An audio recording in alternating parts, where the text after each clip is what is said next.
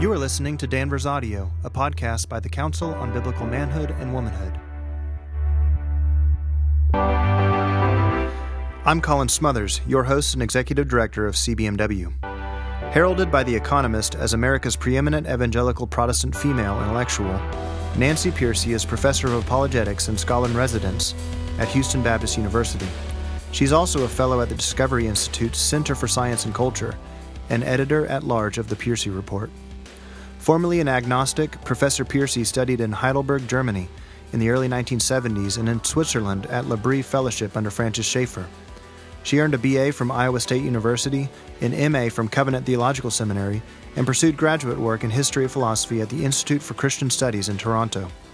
Professor Pearcey is the author of several books, including Total Truth, Liberating Christianity from Its Cultural Captivity, which won a 2005 ECPA Gold Medallion Award. Her latest book, published at the beginning of this year and the topic of today's podcast, is Love Thy Body, Answering Hard Questions on Life and Sexuality. Professor Pearcey, welcome to Danvers Audio. Professor Pearcey, in your new book, Love Thy Body, which I just have to say at the outset is one of the most philosophically rooted and well-argued, yet eminently practical books I've read in some time, not to mention just how timely it is. In that book, you make the argument that some of the most significant watershed issues of our day, abortion, euthanasia, homosexuality, same-sex marriage, transgenderism, that all of these share a fundamental error as a common denominator. What's that error? Right. In Love Thy Body, what I tried to do was cut through the politically correct slogans and help people step back and understand the underlying worldview that is driving all of these issues. And I show that it's what we might call secular liberalism. And I show that it's a deeply dehumanizing ethos that undermines human dignity and that destroys human rights. In a sense, I'm turning the tables. You know, the typical stereotype is that it's Christians who are hateful and bigoted, and we face these negative stereotypes all the time. And what I do is I turn the tables and show, no, actually it's a secular liberal view that undermines human dignity and that has a very low view of what it means to be human. Right, and the controlling metaphor, it seems that you're putting forward, is this two-story building or this two-story division between, at root, body and soul or person. Can you unpack where that came from, how that kind of undergirds the project, and even we find that even in philosophical history and the ways that culture has handled these questions before? Yeah, it's easier, I have found, if we just jump straight in with an example. So let's take abortion. Today, most professional bioethicists will agree that life begins at conception. You know, ordinary people don't always know that, but professional bioethicists say that the evidence from science, from DNA and genetics, is just too strong to deny it. But their attitude is summed up by a recent article that was titled, "So what if abortion ends life?" So what these bioethicists are saying is that being human is not enough to qualify for legal protection. The fetus has to earn the right to life by becoming a person, quote unquote, which is defined in terms of mental abilities, so a certain level of self-awareness, cognitive functioning, and so on. But you notice what the implication here is that as long as the fetus is merely biologically human, it is seen as a disposable piece of matter. It can be killed for any reason or no reason.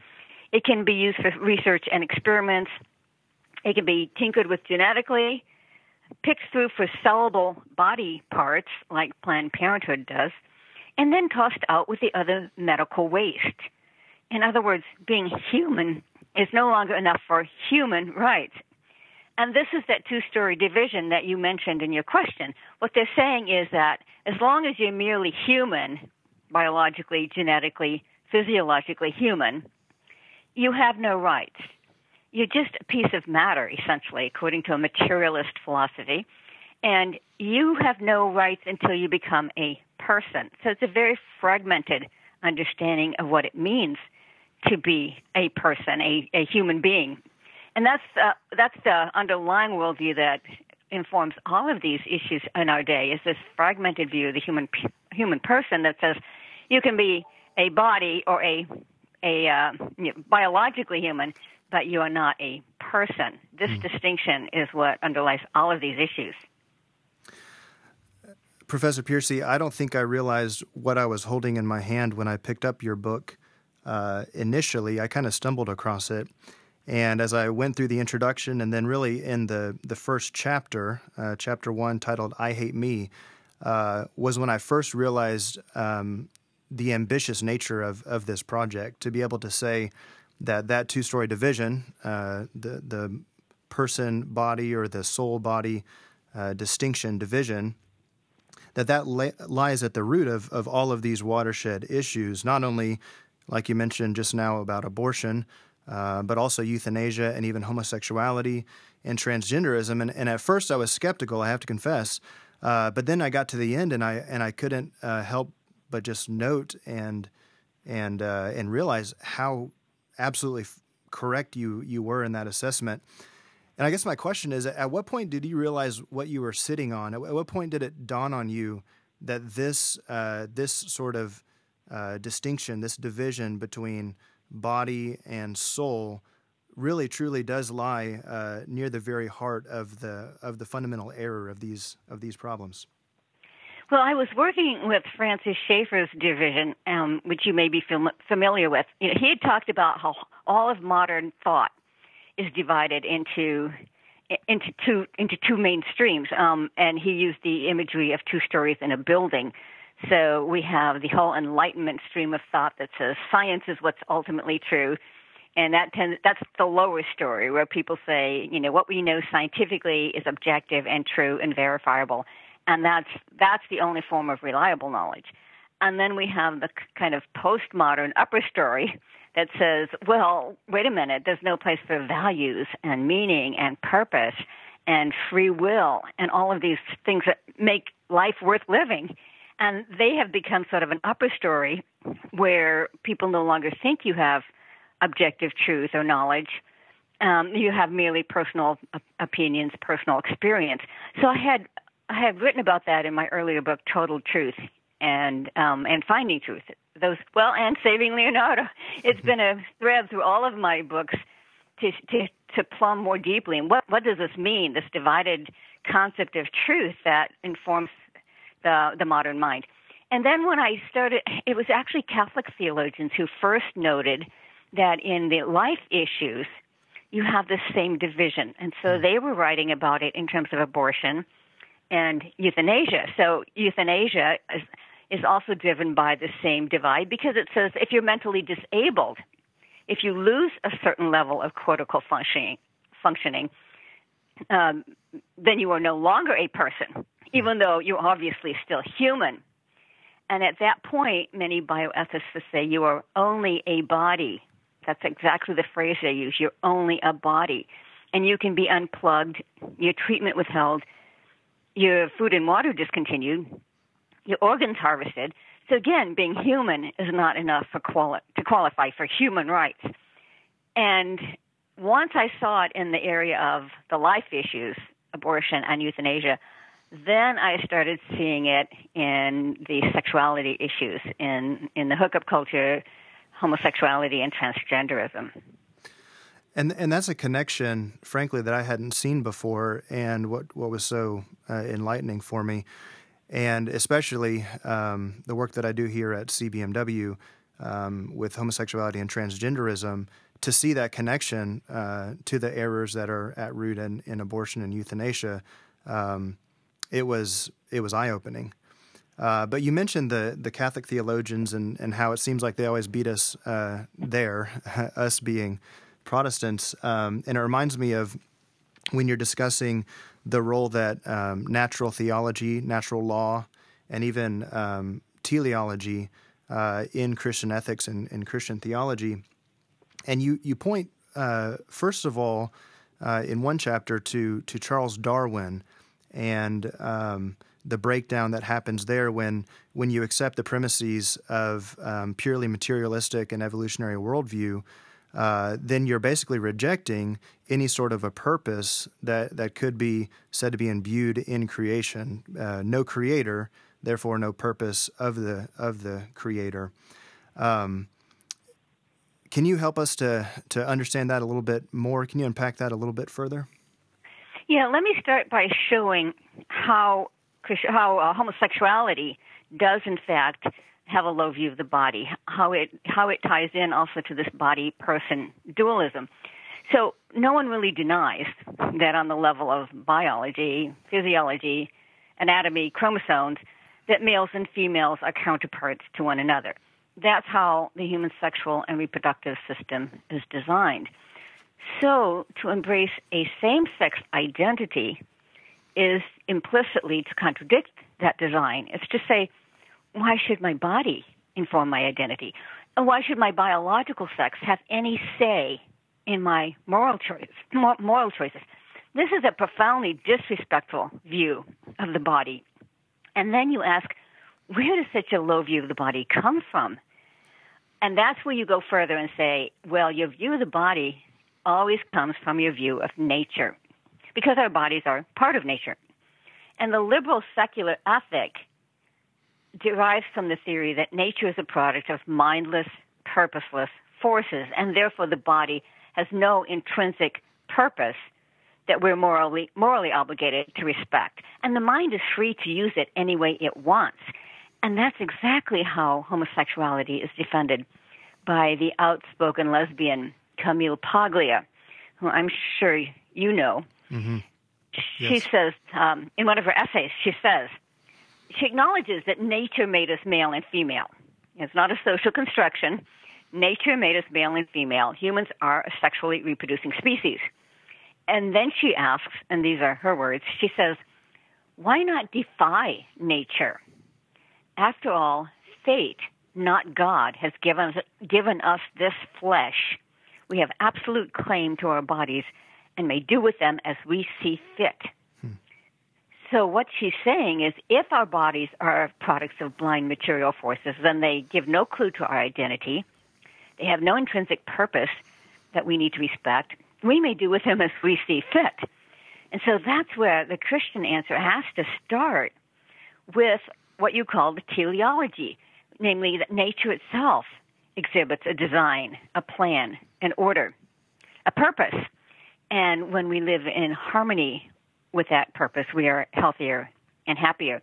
And I have lots of stories in Love Thy Body as well. And to illustrate this one, my favorite story is Jean, a young woman named Jean, who had lived as a lesbian for several years and now is married to a man and has 2 children. And this is a wonderful quote. She says, I finally came to trust that God had made me female for a reason, and I wanted to honor my body by living in accord with the Creator's design. So there's the teleology, living in accord with the Creator's design, honoring our body, not defying nature, but letting nature speak to us as God's handiwork, as something that's intrinsically good, that we should take account of and should live in harmony in when we think through our sexual identity. Yeah, I love that story that you mentioned there. When I was thinking about this, I thought of a subtitle for your book, Love Thy Body, subtitle, By Learning from Your Body. And especially in these areas of homosexuality and transgenderism, where the secular argument goes, and even the secular argument creeping into the Christian church goes, how I feel is who I am, not how I feel is simply how I feel, but it really is goes to the root of the identity question. And I want to read a quote to you from your book on page 30. You write here, quote, "The person who adopts a same-sex identity must disassociate their sexual feelings from their biological identity as male or female, implicitly accepting a two-storied dualism that demeans the human body. Thus it has a fragmenting, self-alienating effect on the human personality." And I had a question when I was reading that, and especially your section on homosexuality. I'm sure you're aware that there's kind of an intramural debate going on among those Christians who are even accepting of the traditional biblical view that marriage is designed by God to be between a male and a female. But what are people who experience same-sex attraction? How are they to perceive themselves, and how are they to identify? And I just was wondering, especially with a quote like that, and then even the examples that you cite later in your chapter on homosexuality. Were you intending to weigh in on that debate? Well, I kind of did, but indirectly. In other words, I did it through some of the stories. For example, I met someone who was a former homosexual once, and he said, many Christians will sometimes say, God made me gay, or God made some people gay. And this former homosexual had a really good answer to that. He said, in that case, God has played a cruel joke on them. He's engineered their minds and emotions for attraction to the same sex, and yet created their physiology to be in direct opposition to that attraction. In other words, to say that assumes the two-story divide, assumes that your physiology can be in contradiction to your biology. And I think the answer to that is, well, let me just jump into another story. The opening story in the chapter on homosexuality is about a young man named Sean who, growing up, identified as gay. And by the way, he was in a gay-affirming church, so he had no problem with it. He did not see a theological issue with it. His parents accepted him. His church accepted him. So, but now he's married to a woman and has 3 kids. So what changed? Sean said, I stopped defining my identity by my sexual feelings and started to regard my physical body as who I was. In other words, his goal was not to try to change his feelings directly, which rarely works. He said, my goal was to acknowledge what I already had, which was a male body, as a good gift from God. And eventually, he says, my feelings started to follow suit. And so that's really the question at the core of this debate. Do we live in a cosmos operating by blind material causes, or a cosmos created by a loving creator, which is therefore intrinsically good? And so many of the stories that I found when I was writing the book, and there are a lot of them in the book, just to let people know it's not just a book on theological ethics. It has lots and lots of personal stories. Almost invariably, the turning point came when they said, biologically, I'm male, or biologically, I'm female, and I will want to live in harmony, in tune, in accord with the way God made me. And I will trust that I will ultimately be more fulfilled living the way God made me. Yeah, that's fantastic. And I just want to echo what you said about the stories. It really is the stories that make the book, I believe. You have the philosophical chops, I think, to go deep in the history of philosophy and show how those things kind of underpin what we're seeing materialize today in our secular culture. But then again, you're able to cite so many, even just pop culture references. I mean, Miley Cyrus makes a debut in the pages here. You're so well voiced and well versed even in the here and now, in what's going on today, and I just felt like I greatly benefited from all of these anecdotes and stories.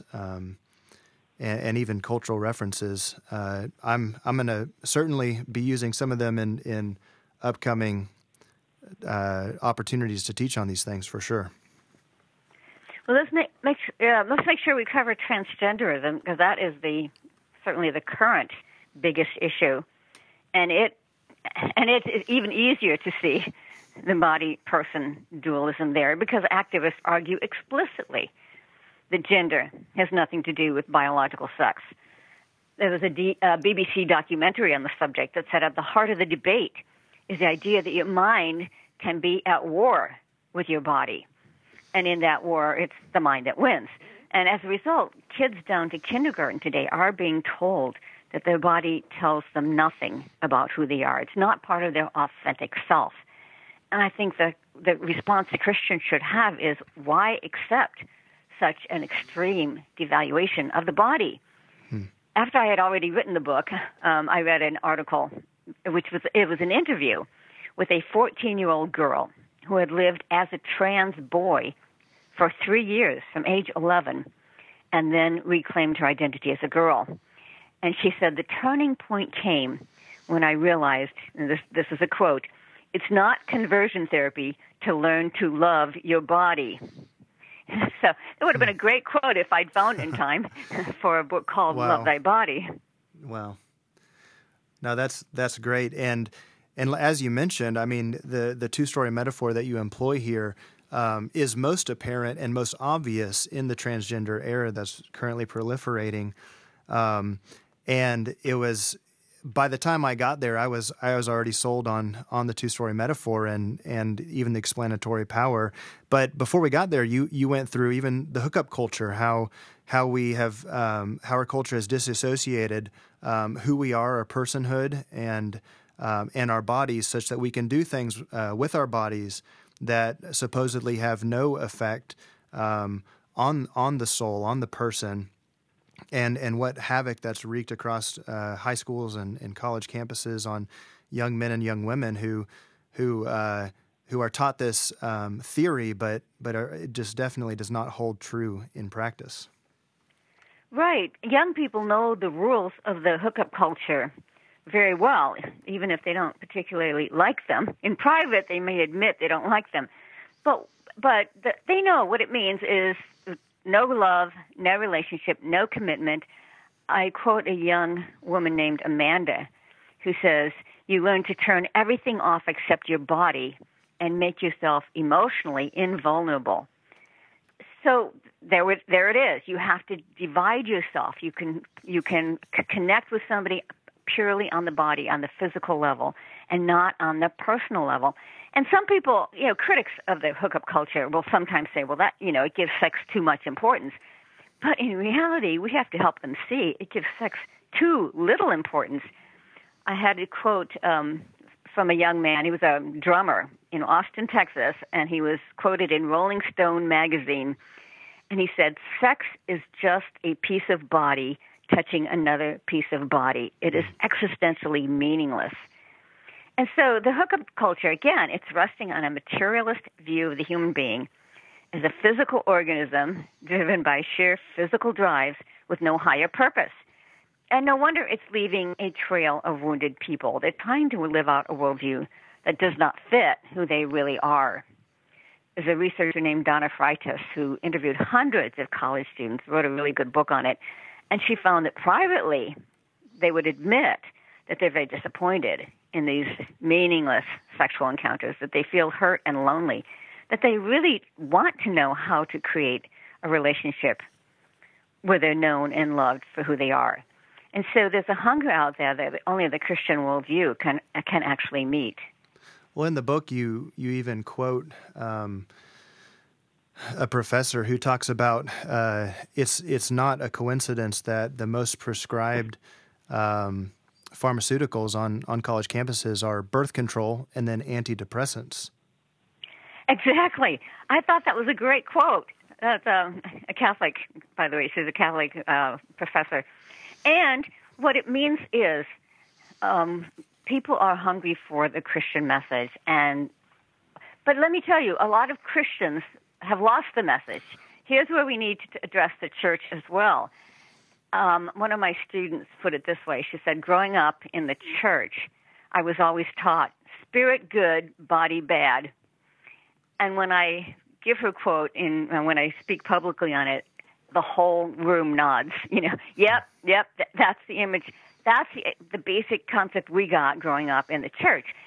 And what we have to help people to see is that Christians have lost touch with their own heritage. That the early church was born into a culture that also devalued the material world, the body, like modern secularism does, but for different reasons, right? The early church faced philosophies like Platonism and Gnosticism that treated this world as a realm of evil and corruption.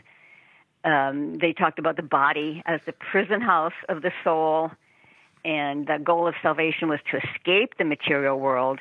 In fact, Gnosticism even taught that the world was a creation of a low-level deity, an evil god. After all, no self-respecting God would demean himself mucking about with matter. And so in this historical context, Christianity was nothing short of revolutionary because it taught that the universe was created by the supreme God, a good God, and therefore it is intrinsically good. And Christianity's greatest scandal at the time was the claim that that same supreme deity had entered into the realm of matter, taking on a human body. So the incarnation is the ultimate affirmation of the dignity of the body. And when Jesus was executed on a Roman cross, we might say he did escape the physical realm, as Gnosticism taught we should aspire to do. But what did he do then? He came back in a physical body. To the Greeks, this was not spiritual progress. This was regress. Who would want to come back to the body? It was utter foolishness to the Greeks, as Paul says in 1 Corinthians. And then finally, at the end of time, what is God going to do? He's not going to scrap the material universe as though he made a mistake the first time around. He's going to restore it and renew it and create a new heavens and a new earth. So the Apostles' Creed affirms the resurrection of the body. This is an astonishingly high view of the physical world. There's nothing like it in any other philosophy or religion. And this is what we need to recover as Christians when we teach our own people and when we reach out to non-Christians. We can reach out with a positive message that says we actually, surprisingly to many people, Christianity actually affirms the intrinsic goodness of the body and the material world in a way that no other philosophy does. I think you're exactly right there. Growing up, I would say that I think this was the default position, even in the church that I grew up in, this kind of incipient Gnosticism. They wouldn't have called it such. They wouldn't even know what that would entail or mean. But this idea that, the body, the material, bad, the thing that we're trying to escape, the soul and heaven, and even in the way we'd speak about our eschatology, about what's to come, we want to go to heaven and not embracing and even understanding the true biblical picture about what you just spoke of, God's recreation of the heavens and the earth, a hope of an embodied existence in the new age. And then in the New Testament letters, it shows up, this error. The early church from the get-go was battling this Gnostic error. And then here we are in the secular age that we find ourselves. We've, as it were, fallen off on the other side of the horse. All that is what we can see, the material, and almost a wholesale denial of those things that are spiritual. And you're exactly right to say that this is what the church needs to recover. And at the heart of this, a recovery of a truly biblical anthropology, the psychosomatic unity that everywhere is attested in the Scriptures, and it's only that's going to be able to battle not only transgenderism today, homosexuality today, the error of affirmation of same-sex marriage, but even in the future, we can think of, as you mentioned in your book, what's going to be coming down the pike with transhumanism and all the manner of scientific innovation that we don't even know about yet. But I think you're exactly right to point to this as being a fundamental truth that the church has got to recover.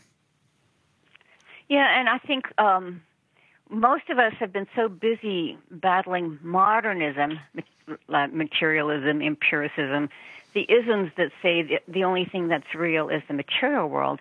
We have not been aware as much of the postmodern challenge. Postmodernism is what reigns in the ethical issues, which are the ones we've been talking about. And in postmodernism, it says, okay, fine, the body's just a hunk of matter. The body's just a biochemical machine. What matters is the person, your feelings, your sense of self, the mind, mental capacities. So in abortion and euthanasia, what makes you a person are mental capacities. The body means nothing. As long as if you don't have fully developed mental capacities, you can be aborted or you can be unplugged. Or homosexuality and transgenderism. What gives you your identity is not your body. After all, it's just an evolved organism. It has no value or dignity. What matters is your mind, your feelings, your sense of self, your self-identity. So we have to realize that these issues are actually, it's postmodernism that's driving them, and that they have actually denigrated. They've taken the modernist denigration of the body and said, okay, fine, what counts is your mind. And so, ironically, it's Christians now who are in the position of saying, no, we value the body as the whole person. We almost have to go the other direction and say it's Christians now who are saying the body is not just a biochemical machine. The body is part of your full identity and needs to be taken account of when we look at what it means to have human dignity. That's exactly right. And I think that the church needs to realize just how far-reaching, even in our own circles, in our own families, these errors are going to persist and will continue to push into if we don't get a handle on these. I was just flipping through before this interview and reminded of your discussion of even the loss of parental rights. If we're going to accept the disconnect between gender and sex and this kind of revisionist understanding of what it means to be a man and what it means to be a woman, the next step is a reinterpretation of fatherhood and motherhood. I'm a father of 4 children, and your discussion there was it was an alarm for me. Oh, I'm so glad you brought that up, because I think that is one of the most important things that people have not quite grasped yet. It's just too far-reaching. We haven't really grasped yet. In order to have a free society, you must recognize some rights as pre-political. That is, the state does not create them. The state merely recognizes them. And what we're seeing in all of these issues that we've been talking about is the destruction of pre-political rights, because many of them depend on biology. So if you dismiss biology, you lose those pre-political rights. So let's take abortion. In the past, the law recognized the right to life as a pre-political right, meaning it's something you have just because you're a member of the human race. The law doesn't create it. It just recognizes it. But the only way the state could legalize abortion was to deny that biology has any relevance and to declare that some people who are biologically human are still not legal persons. So the state has essentially claimed authority to decide arbitrarily which humans qualify for the right to life, the fundamental right not to be killed. And we have, the Roe v. Wade decision was in 1973 that imposed abortion on the entire nation, and we still haven't quite realized what that means, because the state has essentially delegated that right to individual women. But in principle, it's the state that decides now who is a legal person. So if you may be human, Colin, you may be human, but that does not give you the right to life. It's only if the state recognizes you as a legal person. Or the same, of course, with euthanasia. Or take marriage. In the past, the state recognized marriage as a pre-political right. It's based on the fact that humans are a sexually reproducing species. So the state doesn't invent it. But the only way the law can treat same-sex couples the same as opposite-sex couples is to deny that biology has any relevance and to declare that marriage is just an emotional commitment, which is what the Supreme Court did in its Obergefell decision. But we have lots of different emotional commitments, so the state has claimed the authority to decide which ones qualify as marriage, not based on biology, but based on its own legal fiat. And the only way the law can treat a trans woman, that is somebody born male, the same as a biological woman, is to say, who cares about biology? Gender is a matter of inner feelings. And that's why the state has begun passing laws telling us who we must call he or she. And in 2017, parenthood was addressed. The Supreme Court ordered all states to begin acknowledging same-sex parents on the birth certificate. And what this means is, in the past, the legal term was presumption of parentage. And that means that the law recognized the woman who gave birth as the parent, and then her husband as the biological and legal father. And it's true that people who are biologically unrelated can adopt a child, but you have to go through a long and complex legal process to attain the status of personhood. What same-sex couples wanted was the right to presumption of parentage, which means they would not have to go through the legal process of adoption. And that's what Obergefell gave them, and that's what the Supreme Court recognized in 2017, is that they had essentially already given this right by acknowledging same-sex marriage. They had acknowledged that a same-sex parent can be acknowledged as a parent without having to legally adopt. But what that means is biology no longer matters. The state has assumed the right, the authority to decide who a child's parents are without regard to biology, but only by its own say-so. So, put bluntly, you are your child's parent only by permission of the state. And what the state gives, the state can take away. So I agree with you that this is perhaps the most troubling implication of these issues, is that legally the state has now stepped up and claimed the right to redefine all of these areas as state-given rights instead of pre-political rights. Well, and as you point out in your book, this is the implication that the people in our pews don't understand. It's the argument that people like Ryan Anderson were making ahead of the Obergefell decision, but what was winning the day in the hearts and the minds of the American people, and even some of those American people in our churches, was that the right to marriage was a fundamental right, regardless of the appeal to nature, regardless of the appeal to biology, and then ultimately to God's revelation in the Scriptures. And at least for a time, we lost that debate.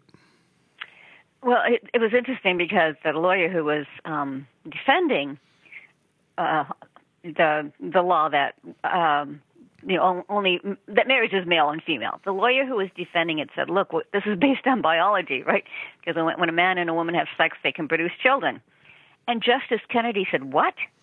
As though he'd never even heard of that argument. It was amazing. He brushed it off and said, no. Marriage is about protecting the personhood of same-sex couples. So there was that personhood tie-in again. Biology doesn't matter. What matters is personhood. So even there, the body-person dualism was evident and is what's shaping our laws and shaping people's understanding of these issues. Professor Piercy, I think what you've given us in Love Thy Body is a gift to the church, and then hopefully, ultimately, a gift to the world through the church. And it's my prayer that many Christians will go and pick this book up and read it again and give it to their friends, and that this argument will gain purchase in especially evangelicalism, but even in Christendom at large. I have to ask you, Professor Piercy, what's next for you? Well, let me answer one more thing. You mentioned speaking to the world, and I would like to just emphasize one more thing out of Love Thy Body. We are known, as Christians, we're known for being negative in our way of approaching the world. It's wrong, it's a sin, it's an abomination. And in Love Thy Body, I equip people with the language to say, no, the Christian ethic is actually based on positive concepts, on honoring our body, respecting our body, our mind and emotions in tune with our biology. It's again and again, it's the language I use that I'm modeling in the book is all positive. In fact, with my secular friends, I have found, to my surprise, that the most effective argument is based on environmentalism. Because, even secular liberal people know that what we've learned from the environmental movement is you cannot simply do what you want when it comes to the environment. To use Camille Paglia's words, we cannot do as we see fit. Otherwise, we'll end up with environmental disasters and pollution. And that's what Christians are saying. They're saying in terms of our own behavior, we're telling people we should respect our own biological nature, just like we have to respect the structure of nature when we intervene with our technology in our industry. We are saying we want to respect our biological nature when it comes to our own actions. And that I've found when I talk to secular people, they say, "Oh, I get that. I get it." So that was amazing to me when I first started using that argument. They understand respecting nature. And so they understand when we say the reason we're against, say, transgenderism is that we want to respect our biological nature. And then to your question about what's next, I've been always, for years I've wanted to write a book on how to help your kids stay Christian in college. And I think I'm finally going to write that book next. Well, with, as I mentioned, 4 kids that are currently 7 and under, I'll look forward to that project, Professor Piercy. Thank you so much for joining me on this podcast, and thank you so much for your time in this book, and I'm looking forward to the next one. Thank you so much. It was good talking with you.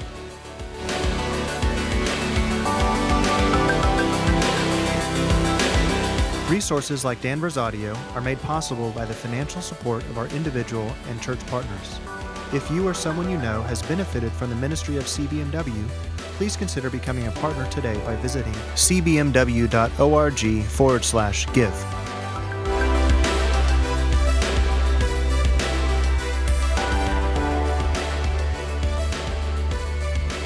Thanks for listening to Danvers Audio.